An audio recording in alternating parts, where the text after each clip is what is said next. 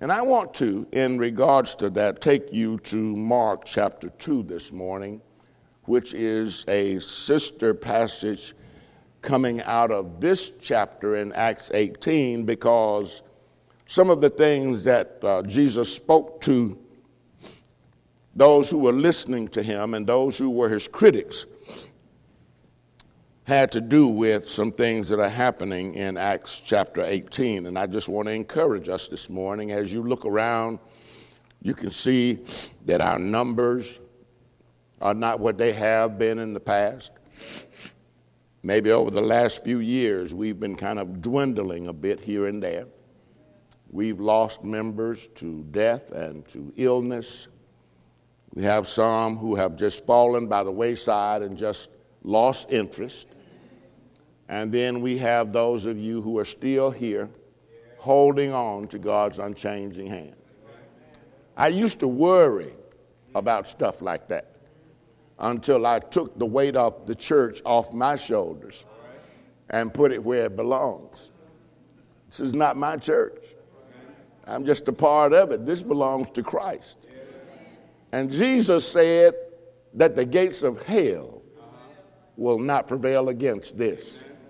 So no matter what we think and no matter how we grow weary sometimes in well-doing, despite the fact that we're not evangelizing the way we could and should, and despite the fact that we have those who are growing more disgruntled by the day because the devil is so busy in what he does. You build a house, the devil will tear it down. You latch on to a belief or a faith and the devil will shoot holes in it, or he will try to shoot holes in it. You get excited about doing something and the devil will pour some water on your parade. You get fired up and the devil turns on the hydrant. In one way or another, to take away out of your heart that fire that God has placed in there. And the thing that troubles us who care is that people are being able to do these things with no remorse. Just no remorse. You know, it's like, I don't have any interest in the church the way I used to, and so what? It's that kind of attitude. I know I can do better, but I'm not. And it is what it is. For many people, it's become that kind of parade. I'm going to give what I can give. I'm going to come when I can. And there is no expression of sacrifice anywhere. And many of us are much like I was on Wednesday. We are preoccupied with stuff. Yet the thing that matters is not on the forefront of our mind. And it's all right to be occupied with stuff, but there are some things that ought to take precedence over being preoccupied with stuff. You know, when we look at the life of the apostles, these were special people. If you studied Paul and Barnabas and Silas and all of those who worked with Paul, it doesn't take you long to realize that we're dealing with a special group of people. They were special in that even though they received and experienced continual problems with their preaching of the gospel, every city, the same thing. Some people believed, some did not. Some took it further than not believing. They decided, if we can't change you, we'll punish you. We'll throw you in jail. We'll take your life if you don't stop teaching what you're teaching. And the scriptures tell us that Paul went right the next day or the same day and did the same thing they were threatening him to stop doing. That's a special kind of individual, folks. And we've certainly come full circle today, because with many it's not even a preference to teach others about the good news that we've received. And I say that to our shame. I want you to look at Mark chapter 2 with me, because I want to talk about wine and wineskins today to bring home a message. Mark chapter 2, and I want to begin at verse number 18. And we'll read through verse number 22. 18 through 22 of Mark chapter 2.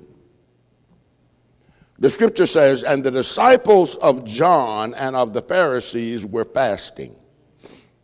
And they came and said to him, 'Why do the disciples of John and the Pharisees fast, but your disciples do not fast?' So Jesus said to them, 'Can the friends of the bridegroom fast while the bridegroom is with them? As long as they have the bridegroom with them, they cannot fast. But the days will come when the bridegroom will be taken away from them, and then they will fast in those days.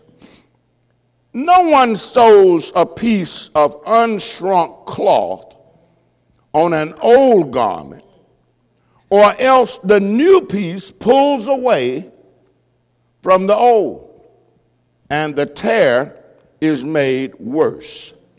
And no one puts new wine into old wineskins, or else the new wine bursts the wineskins. The wine is spilled, and the wineskins are ruined, but new wine must be put into new wineskins.'" I think that's pretty much understandable by those of us who are here. You don't have to be a wino to know that. But here's something that Jesus answered these people about that seems to have nothing to do with their question.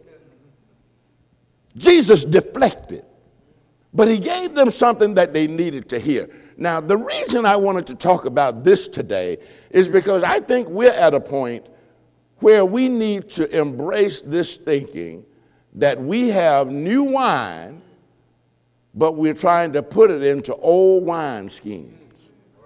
And when you have that, things don't work out right. We're just not successful putting new wine into old wineskins. Now, everybody knew this during the time of Jesus. It just went without saying that you don't put new wine into old wineskins. Otherwise, you're going to lose the wine and the container. Now, I don't know a lot about the fermentation process, but I do know a few things that we can share this morning. And you need to understand as we deal with this that there are a lot of things that Jesus challenged that were simply religious practices that had changed over the years. In Matthew chapter 6, verse 1, Jesus said to those listening who were his disciples, "Beware of practicing your piety before others in order to be seen by them." And really, this was the basis of the question that they asked Jesus. Why is it that John's disciples fast and the Pharisees fast, but you, who are supposed to be this great king and Messiah, yours don't go by the law? They don't fast. And rather than Jesus answering their question of why, he gave them a couple of mysterious kinds of things to think about. In answer to their question, Jesus says, well, okay, consider this. Nobody sews a new piece of garment or cloth onto an old piece. And the reason they don't do that is because eventually the new piece will pull away from the old. You know, I've heard people say, if you have a car that's old and you go out and put a new part on it, sometimes that new part stresses the old parts that have been there for a while. And that's why sometimes when you go in to have something changed, they say, we can change it for you, but you're going to have to change A, B, and C too. Because all of these work together. And even though they're still working, you need to change them to fit this new thing that you got. that's going to be working perfectly while this other stuff is maybe down to 75%. I just wanted to let you know that sometimes when they tell you that, they're not fooling you. They're saying to you, you can get it done now, or you can come back later when this new part stops working or the old part stops working with the new. Well, Jesus goes on to say to him, and you don't put new wine in old wineskins. Now, the reasoning behind that has to do with the fermentation process. The comparison is an apt one when we think about what's happening in Acts chapter 18. And I'm going to get back there in just a minute or so that we can carry this lesson where it needs to go today. When Jesus was confronted with this question, he talked to them not about fasting, which had become a ritualistic kind of thing that people did to impress other folk. And that's why Jesus taught his disciples in the Sermon on the Mount, when you fast, and it wasn't a command for us, but when you fast, don't go out there with your face all messed up so that folk know something is wrong with you. Don't do it so that men will know and see that you're doing it. But have you ever fasted and didn't tell anybody? Especially if it was for a religious reason. I've had people tell me that all the time. Fasting is one of those things that Jesus is suggesting when you do it, you don't have to let anybody else know it. That's not something that's going to do anything for anybody else. Okay? So if you fast, do it in such a way that you do what you should be doing while you're fasting, and that's in prayer and meditation. So after he was met with this kind of question, Jesus gave them a lifelong answer. Now, when the wine is fermenting, they tell me that it releases certain gases, and those gases can be absorbed by new wineskins while it can't by old wineskins. Old wineskins have become less flexible and pliable because they're old enough that they've developed a certain shape, and that's the way it's going to stay. Jesus said to them, in essence, if you're going to have new wine, then you put it into new wineskins so that the wineskin can grow with the aging of the wine. That just kind of makes sense, you know. So here we are in Acts chapter 18 dealing with two great thoughts that come out of that, because in essence what Jesus and his disciples were saying by their actions and their words is this. Number one, you can't put new ideas into old mindsets. Number two, you can't get new results with old behavior. And that's where we are. The new wine today is the gospel. And the new wineskin has to deal with the methods that are used to hold and to dispense the new wine. The new wine is the gospel, and the new wineskins are the methods we use to share it. That's where a lot of people drop out, because we no longer believe in the sharing of it. This mission has been approached in so many different ways over the years. I remember in the 50s when there were contests to fill the pews with visitors. Do you remember that? They would say to us, if a gospel meeting was coming up or if we were having some kind of special affair, they would say they would sometimes pit the men against the women. Let's see how many can bring visitors. Let's see how many visitors the women can bring, and let's see how much the men can bring. And for the ones who went out, we got a little gift for you. I remember times when people got up and did that because they were concerned about folk coming and they didn't care how they got them there. Let's just, even if we have to make it competitive, with the leadership or with the membership. And then in the 60s, we moved to cottage meetings and film strips and used to teach people in their homes. And then we taught the Jewel Miller film strip. There were flip charts and tracks. And then later came TV crusades and the evangelism explosion. And now we've come to a day like this where evangelism seemingly takes a back seat to us meeting and worshiping. Well, I'm wondering to myself, what will be the effects of that on our salvation if we just stay in the habit of worshiping but not taking what we believe to those who are without it?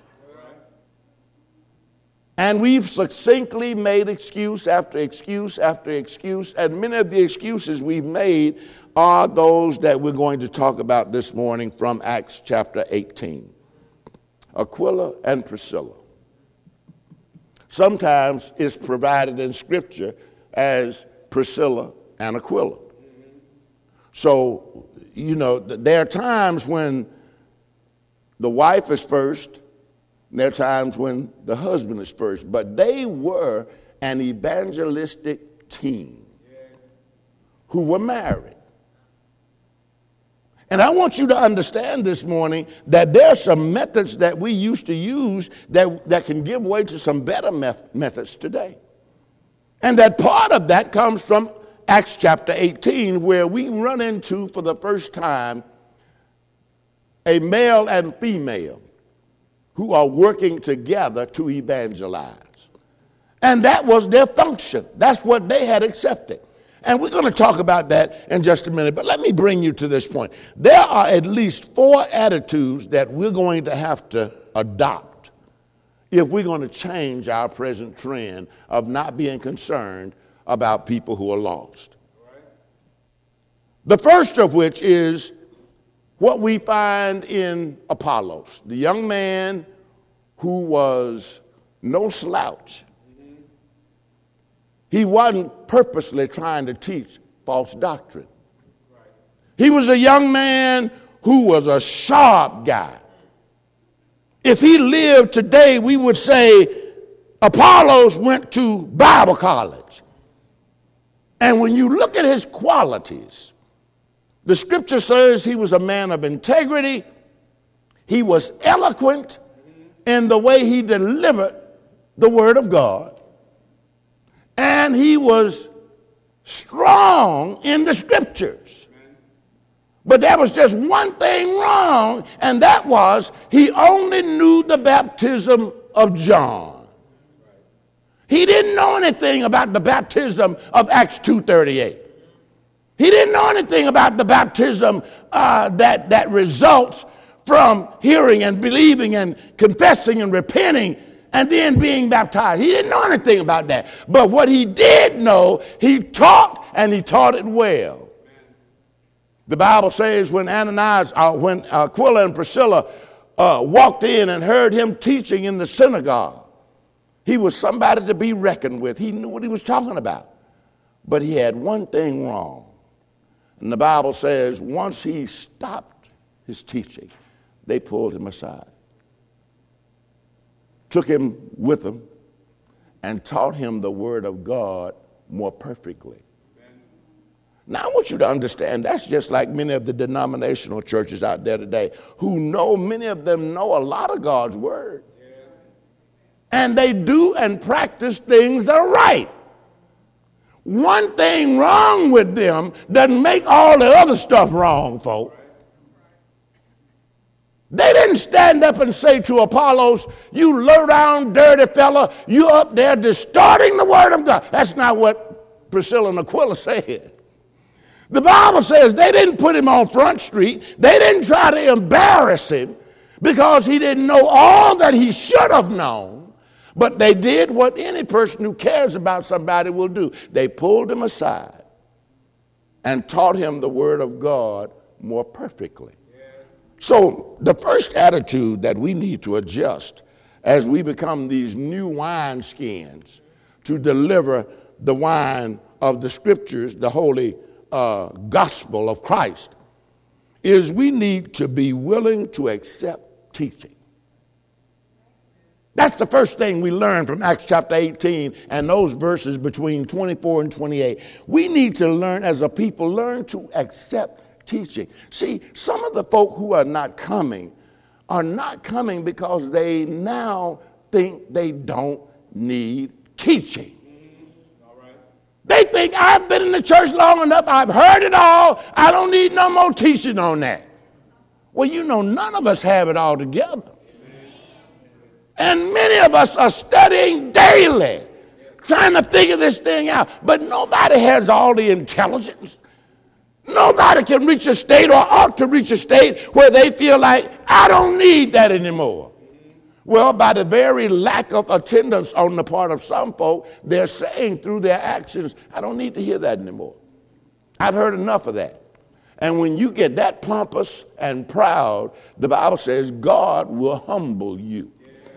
You know, I often think that probably some of the things that stand in our way, the things that stop us from being who we want to be, is because we're not who God wants us to be. We can't keep acting like folk who don't care about the gospel and then reap the benefits of the gospel. We can't keep rejecting Christ and he keep on giving us the things we ask for above and beyond what he's promised to give us. How long do we think God is going to keep putting up with lax attitudes about the church and its mission and keep blessing us? At some point, you're going to have an accident because you become too concerned about things that in the final analysis don't mean a thing. We need to realign our priorities, folks. And it begins with be willing to be taught. Be willing to be taught. Some of you will leave here today, and we won't see you again until next Sunday. You won't attend Wednesday night Bible study. Now, if you can attend, I'm not talking to you. But if you can attend but refuse to attend because you think you've heard all that before, or because you think that with your intelligence, you can sit at home and figure out what the Word of God is saying for yourself. You don't need to put an hour into Bible study. I'm not riding over there 45 minutes to study for 45 minutes. That's my gas. And that's my time. And I've studied the book of Acts all my life, and I don't need nobody to go over that again for me. You know, I don't know about you, but every time I've studied the Word, it always brings me something a little different. And it's not because the Word has changed, it's because I've grown up. When we become more mature and read the same passages, they throw different things at us. Have you experienced that? You didn't see it the first time around, but when you read it 5 years later, it jumped out at you as if it's just showing up. But it's always been there. It's always been there. And here's what we need to hear, folks. Don't take this for granted. We need to be willing to accept teaching. Now, when they pull Apollos aside, the Bible doesn't say he said to them, you got some nerve pulling me aside. Don't you know why? I'm Apollos. I'm well skilled in the word, and I'm eloquent as I present it. Who are you to tell me that I need further teaching? That's the attitude of some folk. It wasn't the attitude of Apollos. He humbled himself. He went with them, and the Bible says, and they taught him more perfectly the word of God and how to understand the baptism of Jesus. So the second thing that we must be able to change, and we're going to have to change these things by changing our mindset. And no matter how much we preach, nobody can change your mind but you. I don't care how true the scriptures are, nobody can change your mind but you. I don't care how hard it hits you. And you say, oh, Lord, thank you for beating me up this morning with the word. And I've got what I needed. I got beat up. I'm not going to do anything about it. I just like getting beat up every now and then. Listen, the second thing we must be willing to do is to let the only standard for our teaching be the Word of God. The only standard is the Word of God. Now, what can we say about Priscilla and Aquila went to the Word and taught him. They didn't pull him aside and teach him something that they thought was right. They went to the Word, and we need to do the same thing. When we're in the company of people who are saying some things that are not written in this book, we need to be courageous enough to ask them, show me where that is. Let's go to the Word. Let's stop talking without the Bible being open and referring to it. So Priscilla and Aquila took him to the Word and taught him, and maybe that's why he responded the way he did. Paulus could have rejected the teaching of Priscilla and Aquila. He could have said, John the Baptist taught me this, and if it was good enough for John, it's good enough for me. But that's not what he said.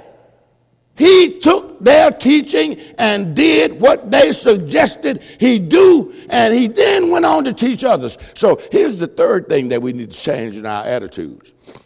We need to be willing to accept people where they are. We can't make people be who we want them to be before we consider them worthy to be taught. How does a person have to dress to be worthy to be taught? How do they have to look? Do they have to have a lot of education for you to talk with them? Are you resistant to talking with people who are just everyday people? They don't speak well. They don't pick up on things right quick. Are you willing to spend time with people like that to try to get them to understand the Word of God? Or must somebody hold a bachelor's degree or an associate's before you will talk with them? Well, who you teaching? Who we reaching out to? One thing we learned from Priscilla and Aquila, that they were willing to meet people where they were. They didn't dog him out. They took him aside and taught him the Word of God. And folks, if we're going to be serious about baptizing some folk, we're going to have to change our old wineskins. And we're going to have to understand that we can't keep trying to fit this gospel new wine into these old wineskins. You know, we're familiar with how this thing goes. We've done it. We know how it works. I think probably one of the worst things that we do at the beginning of the year is make all of these resolutions that we don't keep. Right? One of the most popular ones is people say, this year I'm going to get control of my weight. You ever said that? This year I'm going to get control of my weight. But things don't change because you say that. Some people say, I'm just going to quit procrastinating. And starting tomorrow, just procrastinating. They don't say, I'm starting right now. How much do you get from the preaching and teaching that causes you to say before you even leave, I'm starting right now. I heard it. I understand it. I'm going to obey it. Like those folk at Corinth, the Bible says some heard it and they believed it and they were baptized. When are we going to start hearing this and believing it and saying to ourselves, I'm going to change this right now? I'm going to stop procrastinating starting tomorrow. That's not a good sign, folks. Okay? Or you have those who want to control their weight and they talk about doing everything except the thing they need to do, addressing the problem. You can't put a slimmer, trimmer, old wineskin into a new. Okay? You don't put that wine into the new. because it's old. Okay? The thing that I want you to understand is that wine, the wine of the gospel, must not take away from what we're trying to do. Now, let me finish that thought. People say, I'm going to lose weight, and then they say, I'm going to run and walk, and I'm going to get on the treadmill, I'm going to swim, and I'm going to devote so many hours a day to active exercise, and never talk about facing the problem of an unhealthy diet. We tend to think that because we put all these extracurricular things into our schedule, we can keep on eating like we've been eating. Hello? So we don't mean to change anything. We mean to camouflage it, to make like we really doing something. I know people who walk every day and run every day and swim every day and steady gaining weight. And you say to them, well, what's going on? Well, I haven't changed my diet yet. Folk, if you keep eating the way you've been eating, you're going to keep getting what you've been getting. Even if you're walking and swimming and doing, if you're eating calories like you're crazy, you're not going to see any change. And I want you to understand the same thing about the preaching of the gospel this morning. If we keep trying to put this new wine into these old wineskins, one of which is our refusal to accept people where they are. What you going to do if the smell is abhorrent? You're going to say, you go clean yourself up and come back and we can have a nice class. That's not what Jesus said to folk. He picked them up where they were. And folk, how do we get us to understand that we need to do the same thing? These people, Priscilla and Aquila, didn't do anything to really hurt this guy. They didn't condemn him. They didn't call him a heathen. They viewed Apollos as a brother who just needed to be taught more perfectly the way of God. That's where some of our denominational friends are. Some of them know what they're teaching is not right.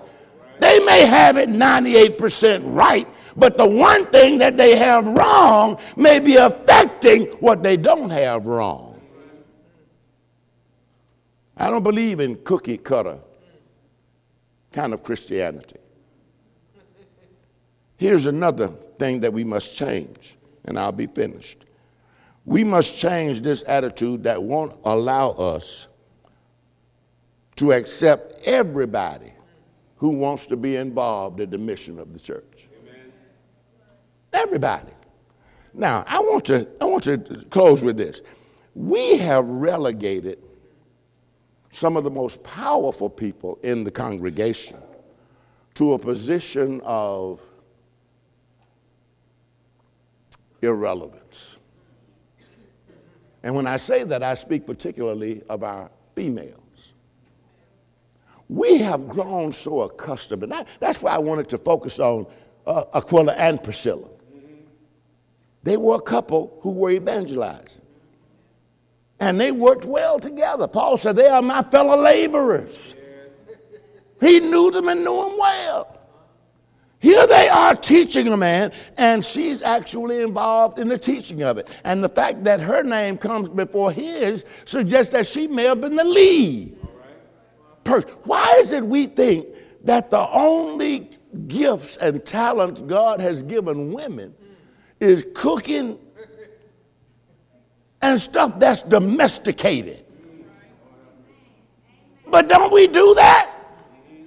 We think even in the church that the only way a woman can be used is in the kitchen. That's where God has given her. And then we allow what Paul told Titus to even prejudice us further. To think that the woman's role in the church is to have those babies, to take care of those babies, to love her husband, and to keep that house looking good. Well, I got a wake-up call for you this morning. Because whereas the Bible doesn't talk about a woman being a preacher at a local congregation, it does talk about women who were teaching and women who in different ways were leaders under some authority. And that's where all of us are. All of us who are leaders are under some authority. Christ over us over our wives, or the women, the men over the women. But that does not sound, it's not as bad as it sounds. Some folks don't even like to hear that. Don't tell me no man over me. Can a man tell me what to do? Well, Jesus is a man. He was a man. Can he tell you what to do? The man from Galilee. Is it all right that he tells you what to do? Because he has passed that authority on to men in the church today. And I'm so glad when I read Acts 18 to find out that women were also involved in a prominent way. Do you believe that God gave women, some women, the ability to teach? And that expands beyond children? Do you understand that there are things that women can do in the church under the authority of the leaders, which make it fine? I would to God that we had couples who would go out and put their emphasis on evangelizing. Because sometimes when you evangelize, there is a young lady who wants to hear about the Word of God. And sometimes we don't have couples to go, and that makes things very awkward. See, because I don't want to go to no woman's house by myself teaching her nothing. Nothing. But it's sad that we don't have women partners who will say, I want to go with you. Sometimes a woman's lead may be better than a husband's lead, a man's lead. It depends on who you're talking to. And the sad part is we have accomplished women sitting here. Some of you with degrees, educated, highly educated folk, who have the ability to teach, but won't do it in that kind of setting. And you know what that simply means? That we've made God's law our law. We've changed it to say, you don't have to evangelize if you want. You ain't no man. Well, I want you to know, ladies, that you have the responsibility to evangelize too. And if you need an example, Acts 18 is that example. Part of our exchanging our old wineskins to this new wineskin is to understand that everybody has a role in the evangelistic process. Everybody. And if you can leave here today saying, well, I'll get there when I can. Okay. But I think the Lord would have us to know that every one of us has a responsibility to reach out to somebody else. And the most effective way is friend to friend, acquaintance to acquaintance. Deal with the people you already know, those who are in your family. And we can turn this trend around. And just as surely as we don't turn it around, we'll have to leave it to the Lord to see how he wants to deal with us. But I know one thing he said in Revelations: if you don't do what I've taught you to do, I'll take your candlestick away. I sure hope this is not a sign of the Lord easing our candlestick out of the candle holder, because he's decided we don't want to do nothing. We want to meet and worship and eat. You know, if it's about feeding me, I'll be there. But when the real work of the church starts, folks say, I'm busy. I would come. I'd love to come, but I'm busy. I'd love to come, but I don't feel good. But we can do anything else we want when we don't feel good, except come to church and be a part. Now, the other thing that we've misspoken on is we make people think that the coming to the church, the attendance, is the most important thing. So there are folk who will come and say, I came, I was there, so leave me alone. I can't teach. The men won't let me do this, and they won't let me do that. Well, I want you to know we are entering a new phase now, where the leadership has decided that through our evangelism and outreach, we're dealing with men and women who are outreaching to people who need the gospel. Not just men and women. And we need you to adjust your thinking so that when we come to you and say, be a part of this, you don't use that age-old excuse of, well, I'm a woman, I can't do that. Don't let nobody tell you what God has given you the talent to do. And if he gave it to you, he said, it's not going to return to me, boy. I'm going to work it out. Help us as men to not be intimidated by women who are as smart as or smarter than we are. Some of whom we need to be consulting about some of the things we do in terms of the best way to approach it, because that's the talent God has given them. And we can't deny it because they female. That's what new wine skins look like. Adjusting our thinking. I go back to my original statement to you today. I go back to my original statement that we cannot put old ideas into this new wineskin that we are trying to become. We're going to have to let go of some of those old, outdated methods we use. We're in a new day now. Brother said, we got Cash App now. Got Cash App. You know, that'll help take away some of the excuses of people say, well, I wasn't here, so I couldn't give. I'm going to give mine next Sunday. Well, now you got Cash App, you can send it right on. I just hope that it doesn't reverberate. You know, what do they call that? Backlash today. The backlash is people get on there and send their little money and then decide, well, I don't need to go. They got what they want from me. I send my money religiously every Sunday, so I don't have to go now. I hope it doesn't have that kind of backlash for us. But I hope that we'll see it as a convenience that is based out of our commitment to give. And we certainly need you to do that. I just wanted to broach this subject this morning with you because there are a lot of other things that we can do and ought to be doing that would make us much more productive than we are. And I know that it can be done and that it works because it's working in other places. The Holy Spirit will do for us what he's doing anywhere else. But we first have to do what the Corinthian Christians did in terms of giving. They gave themselves first. Will you give yourself first? Will you be a part of this new wineskin that we're trying to develop? Will you help us out for the church's sake? For Christ's sake, will you help us out?